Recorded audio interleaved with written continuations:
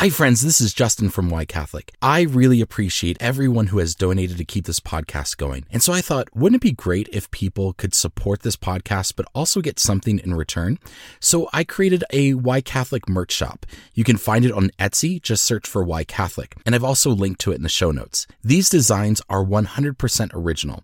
I wanted to make something that shares our faith, but also looks trendy. You can find t-shirts, hats, sweatshirts, and more. And I'm constantly adding to the store as well. Stay tuned to the end of the podcast to hear how you can get a special discount.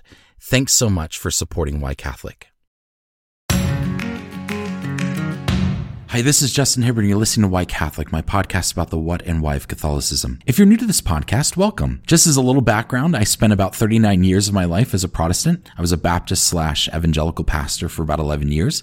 I co-founded a ministry called Christianity is Jewish, which focused on the Jewish roots of the faith. And at the age of 41, I came home to the Catholic Church.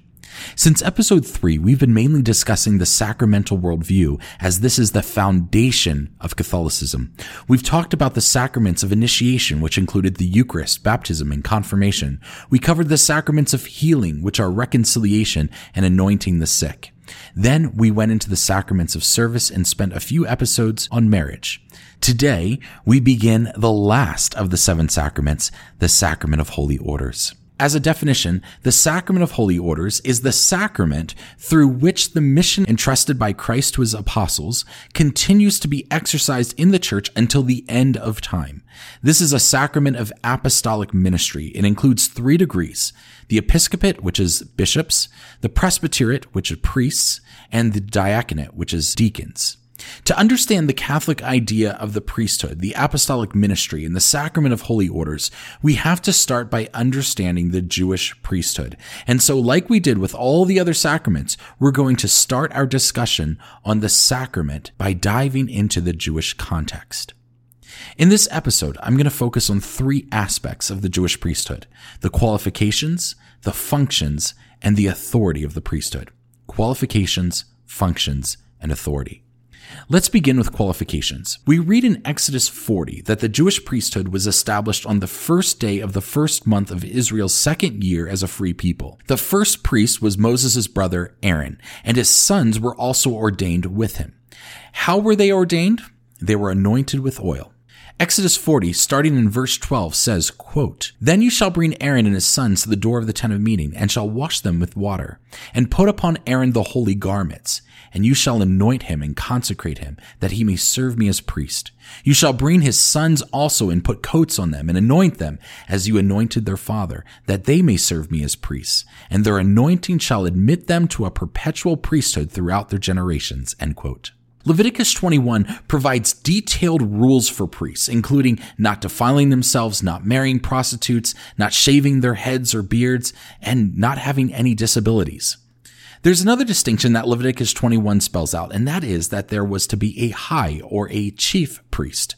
What we know from history is that there was only one high priest. In fact, in the book of Maccabees, we see a major conflict occur when the Assyrians ruled over Israel, and the ruthless king Antiochus Epiphanes auctioned off the role of the high priest to the highest bidder. There was a battle for the role of the high priest that even led to one individual overtaking the role and forcing out the other high priest. The point is, there could only be one high priest. Numbers 18 further lays out that priests must, like Aaron, come from the tribe of Levi. Levi was one of the 12 sons of Jacob. If you were born in the tribe of Judah or Benjamin or Reuben, you were not eligible to serve as a priest. Only male Levites could be priests. When Israel entered into the promised land, they divided the land and gave each tribe a piece of land. But guess who didn't get any land? The Levites. In Joshua 18:7, God explains that, quote, "The Levites have no portion among you, for the priesthood of the Lord is their heritage," end quote. So if they didn't have any land, how would they survive? This is where the purpose of the tithe comes in. Israel gave 10% of their income, whether that was money, crops, or livestock, to the Levites for their religious service. What was the religious service? This brings us to the function of the Jewish priesthood. Now, before we can understand the role of the priests, we have to understand the tabernacle, which would later be replaced by a permanent temple built by King Solomon. If I asked you, what is the most important building in your country? Most would say the nation's Capitol building or parliament. This is where lawmakers decide the future for the country. In Israel, this was not so. The most important building, the center of Israel's life, was the temple. And before the temple was erected, it was the tabernacle. In fact, whenever scripture mentions someone going to the temple, it always uses the preposition up. It doesn't matter if they were traveling north, south, east, or west. To go to the temple is always to go up, always to ascend. The temple, which followed the same basic layout as the tabernacle, had two parts to it. There was the outer courts, and then there was the temple building itself. The outer courts and the temple building had a number of different sections to them. And the closer you got to the temple building, and specifically the innermost chamber in the temple, the more exclusive it became. The outer courts included the outermost area called the Court of the Gentiles, where all were welcome. A little closer to the temple building, Jewish women were welcome in the Court of Women. The Court of Men was one area beyond that, still outside the temple building, excluded to Jewish men only. And then only priests could enter the priestly court, which was just outside the temple structure. Inside the temple, there were two sections. The larger was called the Holy Place. The innermost chamber was called the Most Holy Place, or the Holy of Holies. And it was separated from the Holy Place by a tapestry about 6 inches thick. I've included a link in the show notes to a diagram of the tabernacle and to the temple. The Holy of Holies, that innermost chamber, was off limits to everyone except the high priest, and only he could enter once a year, specifically on Yom Kippur, the Day of Atonement. The Most Holy Place contained 2 special artifacts. First, there was a rock called Even Shetiyah. In rabbinical tradition, this rock was the very place where God created the world. The Jewish people believed that this rock was the center of the earth. You may have heard of the celebration of Rosh Hashanah, which is the Jewish New Year. In the Bible, it's also referred to as the Feast of Trumpets. Rosh Hashanah, like all the Levitical feasts, points back to a historical moment. Rosh Hashanah commemorates actually 2 historical events: the creation of the universe and Abraham offering Isaac as a sacrifice. They may seem unrelated until you understand that Isaac was laid on a rock on Mount Moriah. Where is Mount Moriah? It's in Jerusalem. It is believed that the very rock in the Holy of Holies, the Even Shetiyah, was not only the rock that was the starting point of creation, but it was the rock on which Abraham offered his son Isaac before God intervened and provided a ram caught by his horn in a thicket. This is why it's called the Feast of Trumpets, because the shofar, the ram's horn, was Israel's form of a trumpet. And so blowing the trumpet was a reminder of God's provision that day on Mount Moriah. Now, on top of that significant rock, the Even Shetiyah, sat the Ark of the Covenant. I've talked about the Ark of the Covenant extensively in episode 4. If you haven't listened to that episode, you should. The Ark of the Covenant was a gold rectangular box that contained the 10 Commandments, manna from the wilderness, and Aaron's budding staff. It was Israel's most sacred artifact. It was where God concentrated his presence. He told the high priest that he would meet him there in the most holy place on top of the atonement cover, also called the mercy seat. This was the lid on top of the Ark of the Covenant that had 2 golden statues coming out of the cover in the form of angels facing each other with extended wings. The priest's role was to attend to the temple, lock it up, open it up, clean it, make sure it was never defiled, keep the lamps perpetually lit, make sacrifices for the people. And on Yom Kippur, the Day of Atonement, the holiest day of the year, the role of the high priest was to offer a bull sacrifice, take blood from the sacrifice, walk up into the temple through the holy place, and pass that curtain into the Holy of Holies and sprinkle blood on top of the atonement cover, which was the top of the Ark of the Covenant, which sat on the Even Shetiyah. Just pause for a second and take in the significance of sprinkling blood from the animal sacrifice on the very spot where God provided a ram in Isaac's stead. Wow. But as much as a privilege it was to be the high priest assigned with this solemn duty, it was also terrifying. The priests were well aware that any misstep, any defilement of the temple could bring on sudden death. We actually read about the first instance of this with Aaron's two sons, Nadab and Abihu. Leviticus 10:1-3 states, quote, "Now Nadab and Abihu, the sons of Aaron, each took his censer and put fire in it and laid incense on it and offered unholy fire before the Lord, such as he had not commanded them. And fire came forth from the presence of the Lord and devoured them, and they died before the Lord. Then Moses said to Aaron, 'This is what the Lord has said. I will show myself holy among those who are near me, and before all the people I will be glorified.' And Aaron held his peace." End quote. Yikes! God struck dead two of his original priests for burning unauthorized fire. Tradition has it that on Yom Kippur, the high priest would tie bells around the hem of his robe and tie a rope around his waist. His fellow priests would wait outside the curtain, and if they heard the bells stop jingling for a prolonged period of time, they would assume God struck the high priest dead, and they'd pull him out with the rope. No one would dare go into the Holy of Holies to retrieve the body. In Luke 1, we read about John the Baptist's father, Zechariah.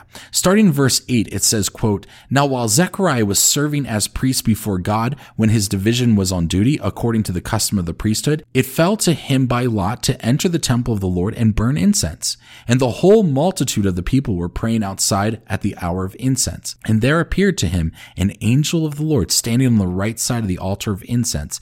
And Zechariah was troubled when he saw him, and fear fell upon him. And the angel said to him, 'Do not be afraid, Zechariah, for your prayer is heard, and your wife Elizabeth will bear you a son, and you shall call his name John.'" End quote. Why was Zechariah afraid when he saw the angel? Because he thought he was going to be struck dead for doing something improper, like Nadab and Abihu. This brings us to the last part that I want to discuss, and that is the priest's authority. The priests were the intermediaries between God and the Jewish people. They were the ones who were charged with ensuring Israel followed God's laws, for keeping the feast days holy, for providing animal sacrifices for the people, for giving religious instruction, for speaking on behalf of God to the people. We see this very clearly with Samuel, a strong leader who served as a prophet as well as a priest. It was during Samuel's time that Israel rejected God's theocracy and begged for a king, a monarchy like their neighboring countries had. It was originally the priest who not only had spiritual authority, but political authority as well. There was, by God's purposeful design, no separation between church and state in ancient Israel. But with the establishment of the monarchy, there was a shift. The king had political authority, while the high priest was the spiritual leader. Interestingly enough, at least initially, it was the priest's role not only to anoint the king and pronounce him as king, but to also select the king. Now, the kings and high priests didn't always get along. Consider the ruthless monarchs Ahab and his wife Jezebel that hunted down the priests and instead installed prophets to the false idol Baal in their place. Or as I mentioned earlier, Antiochus Epiphanes turned the role of the high priest into a bidding war and gave the position to whoever paid him the most.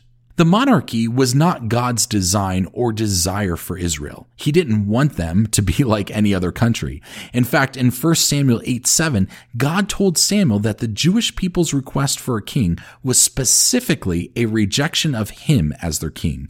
God was supposed to be king, and the high priest was like his prime minister, and the priesthood was akin to his court of advisors who carry out his law. I want you to listen to what Isaiah 22:15-22 says. I'm going to break this down into two parts. The bad news, which is the curse, and then the good news, the restorative blessing. First, the bad news. This is a prophecy against King Hezekiah's secretary, a man named Shebna. Quote, "Thus says the Lord God of hosts, come to the steward, to Shebna, who is over the household, and say to him, what have you to do here? And whom have you here that you have hewn a tomb for yourself, and who hew a tomb on the height and carve a habitation for yourself in the rock? Behold, the Lord will hurl you away violently. O you strong man, he will seize firm hold of you and whirl you round and throw you like a ball into a wide land. There you shall die, and there shall be your splendid chariots, you shame of your master's house. I will thrust you from your office, and you will be cast down from your station." End quote. Wowzers. Shebna is the head of the household. What is the household? It's the temple. Did you catch the references to the rock here as well? He was trying to carve a habitation for himself in the rock. What is the rock? It is the Even Shetiyah. Now let's get to the good news. This concerns one of King Hezekiah's other advisors named Eliakim. Starting in verse 20, it says, quote, "On that day, I will call my servant Eliakim, the son of Hilkiah, and I will clothe him with your robe, and I will bind your girdle on him, and will commit your authority to his hand, and he shall be a father to the inhabitants of Jerusalem and to the house of Judah. And I will place on his shoulder the key of the house of David. He shall open, and none shall shut, and he shall shut, and none shall open. And I will fasten him like a peg in a sure place, and he will become a throne of honor to his father's house. And they will hang on him the whole weight of his father's house, the offspring and issue, every small vessel from the cups to all the flagons." End quote. What is God doing here? He's taking away the authority from Shebna and giving the keys to his house, which is the temple, to Eliakim. Eliakim, in a sense, is being promoted to the prime minister who carries out the authority of the king in the king's absence. The king here isn't just Hezekiah, it's really God who is king. Now, you may be thinking, this is all interesting, but what does this have to do with the Catholic Church and the Sacrament of Holy Orders? I want to turn your attention to Matthew 16, 13 through 19. Jesus took his disciples to a place called Caesarea Philippi, which had this giant rock cliff, and under the cliff were all these temples to false idols. It says, quote, "Now when Jesus came to the district of Caesarea Philippi, he asked his disciples, 'Who do men say that the Son of Man is?' And they said, 'Some say John the Baptist, others say Elijah, and others Jeremiah or one of the prophets.' He said to them, 'But who do you say that I am?' Simon Peter replied, 'You are the Christ, the Son of the living God.' And Jesus answered him, 'Blessed are you, Simon Bar-Jonah, for flesh and blood has not revealed this to you, but my Father who is in heaven. And I tell you, you are Peter, and on this rock I will build my church, and the powers of death shall not prevail against it. I will give you the keys of the kingdom of heaven, and whatever you bind on earth shall be bound in heaven, and whatever you loose on earth shall be loosed in heaven." End quote. Do you see the parallels between what God gave to Eliakim and what he gave to his disciples, particularly Peter? Notice the repetition of words like keys, the rock, and binding. In fact, Jesus repeats the authority of binding 2 chapters later in Matthew 18, 18 through 19, when he tells his disciples, quote, "Truly I say to you, whatever you bind on earth shall be bound in heaven. Whatever you loose on earth shall be loosed in heaven. Again, I say to you, if 2 of you agree on earth about anything they ask, it will be done for them by my Father in heaven." End quote. Jesus, in establishing his kingdom on earth, was also establishing a new authority. That authority will be placed on a rock, and the disciples will be given the keys and the authority to bind and to loosen, to shut and to open. We're going to talk about this a lot more when we get into the topic of St. Peter and the papacy in a few episodes. In the meantime, I've included a link in the show notes to an awesome explanation about this by Dr. Brian Petrie called The Jewish Roots of the Papacy, which goes into a lot more details than I've provided in this short episode. But let me leave you with this. The need for animal sacrifices was done away with at the crucifixion. Jesus became our ultimate sacrifice. Right when Jesus died, the temple tapestry tore from top to bottom. The Holy of Holies has been opened to all of us as well. However, that access doesn't negate the need for leadership and authority in God's kingdom. This is the purpose of holy orders. Just as God ordained and anointed the high priest and his fellow priests with the responsibility of leading his kingdom of Israel, so Jesus ordains his disciples with the responsibility of leading his kingdom here on earth. And just as the priesthood continued in the line of the Levites, so too does his apostolic authority and ministry continue in the order of bishops. That apostolic succession that continues to this day is our next topic in discussing the Sacrament of Orders. Thank you for joining me for Why Catholic. Be sure to subscribe to Why Catholic wherever you get your podcasts. And you can also subscribe to my Substack site and get the next episode in your email inbox. As a subscriber, you get a special discount code to the Why Catholic Etsy store. If you've been blessed by this podcast and you're feeling generous, there's also a way to financially support it, and patrons get some extra perks. To become a free subscriber or a patron, just go to whycatholic.substack.com/subscribe. Also join me on Instagram at Why Catholic Podcast, all one word. Thanks again for listening. My name is Justin Hibbard, and this is Why Catholic. God bless you.